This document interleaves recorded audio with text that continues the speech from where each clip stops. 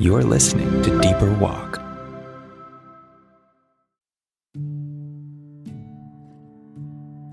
Today's Deeper Walk devotional is titled, Sinking Sadness, written by the relevant staff. Psalm chapter 13, verse 2 says, "How long must I wrestle with my thoughts, and day after day have sorrow in my heart? How long will my enemy triumph over me?" Recently, I went to a nearby lake and threw rocks. Not in a violent, I want to destroy things way, but in an I need to get things away from me as far as I can throw them kind of way. I was surviving one of those times in life when hard situations compile and compound. I had a dying grandfather, a huge life change approaching, an emotionally draining job, as well as other small things. I spent the better part of that Saturday morning sobbing on the couch. A walk to the lake sounded like a path to God's promised peace. I got up and decided to seek that peace out. As I began to gather warm clothes, I was interrupted. Something inside of me, perhaps my inner child, the Holy Spirit, or my conscience, compelled me to pick up rocks, write on them, and chuck them into the lake. It sounded therapeutic. I grabbed a pink permanent marker on my way out the door. Still sobbing and sniffling, I shuffled over the gravel road toward the lake. Freezing rain froze rocks to the ground, to my infuriation. I had to work at convincing each rock to surrender itself to my plan. I pretended the loose rocks wanted to help me. Scripture says that if we forget to speak up, God will cause the rocks to cry out. I fantasized that in light of my desperation and lack of human counsel, the rocks were called into action. I stacked gravel rocks in my pockets, rolling my eyes at the now obvious analogy that they were weighing me down, and I would feel lighter once I threw them. It angered me that these rock counselors would insult me with such a trite lesson.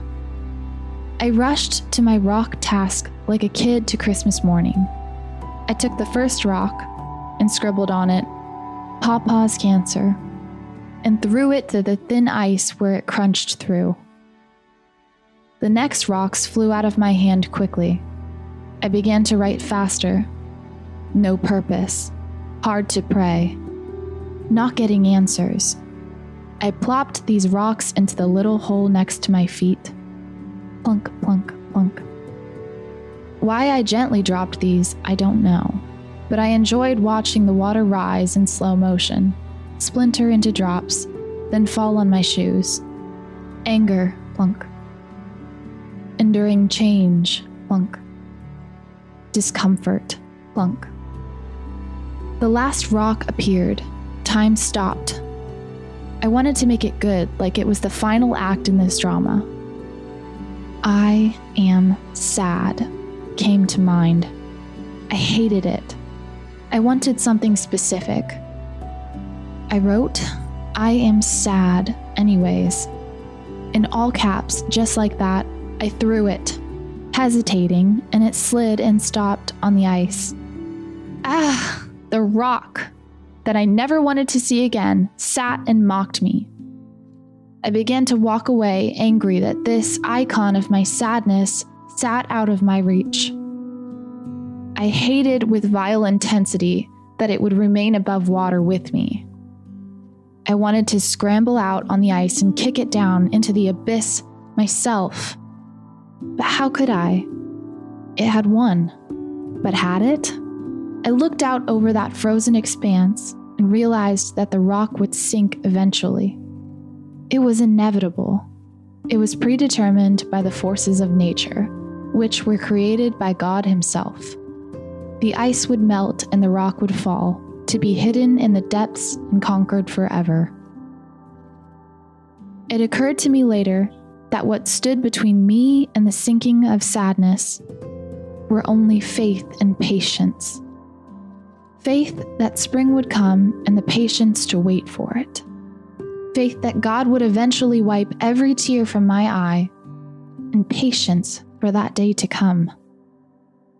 We had a warm spell that week, and the next time I went lake watching, I am sad was conquered foe in a watery grave. Dig deeper. Read Psalm chapter 13, Jeremiah chapter 31, and Philippians chapter 4, verse 7. Today's prayer. Dear Lord, please comfort me in my sadness. Remind me that you have conquered all things on this earth. Thank you for defeating sadness and giving me hope and joy. This has been Deeper Walk, the devotional series from Relevant. For more Deeper Walk content, including our daily email, visit relevantmagazine.com.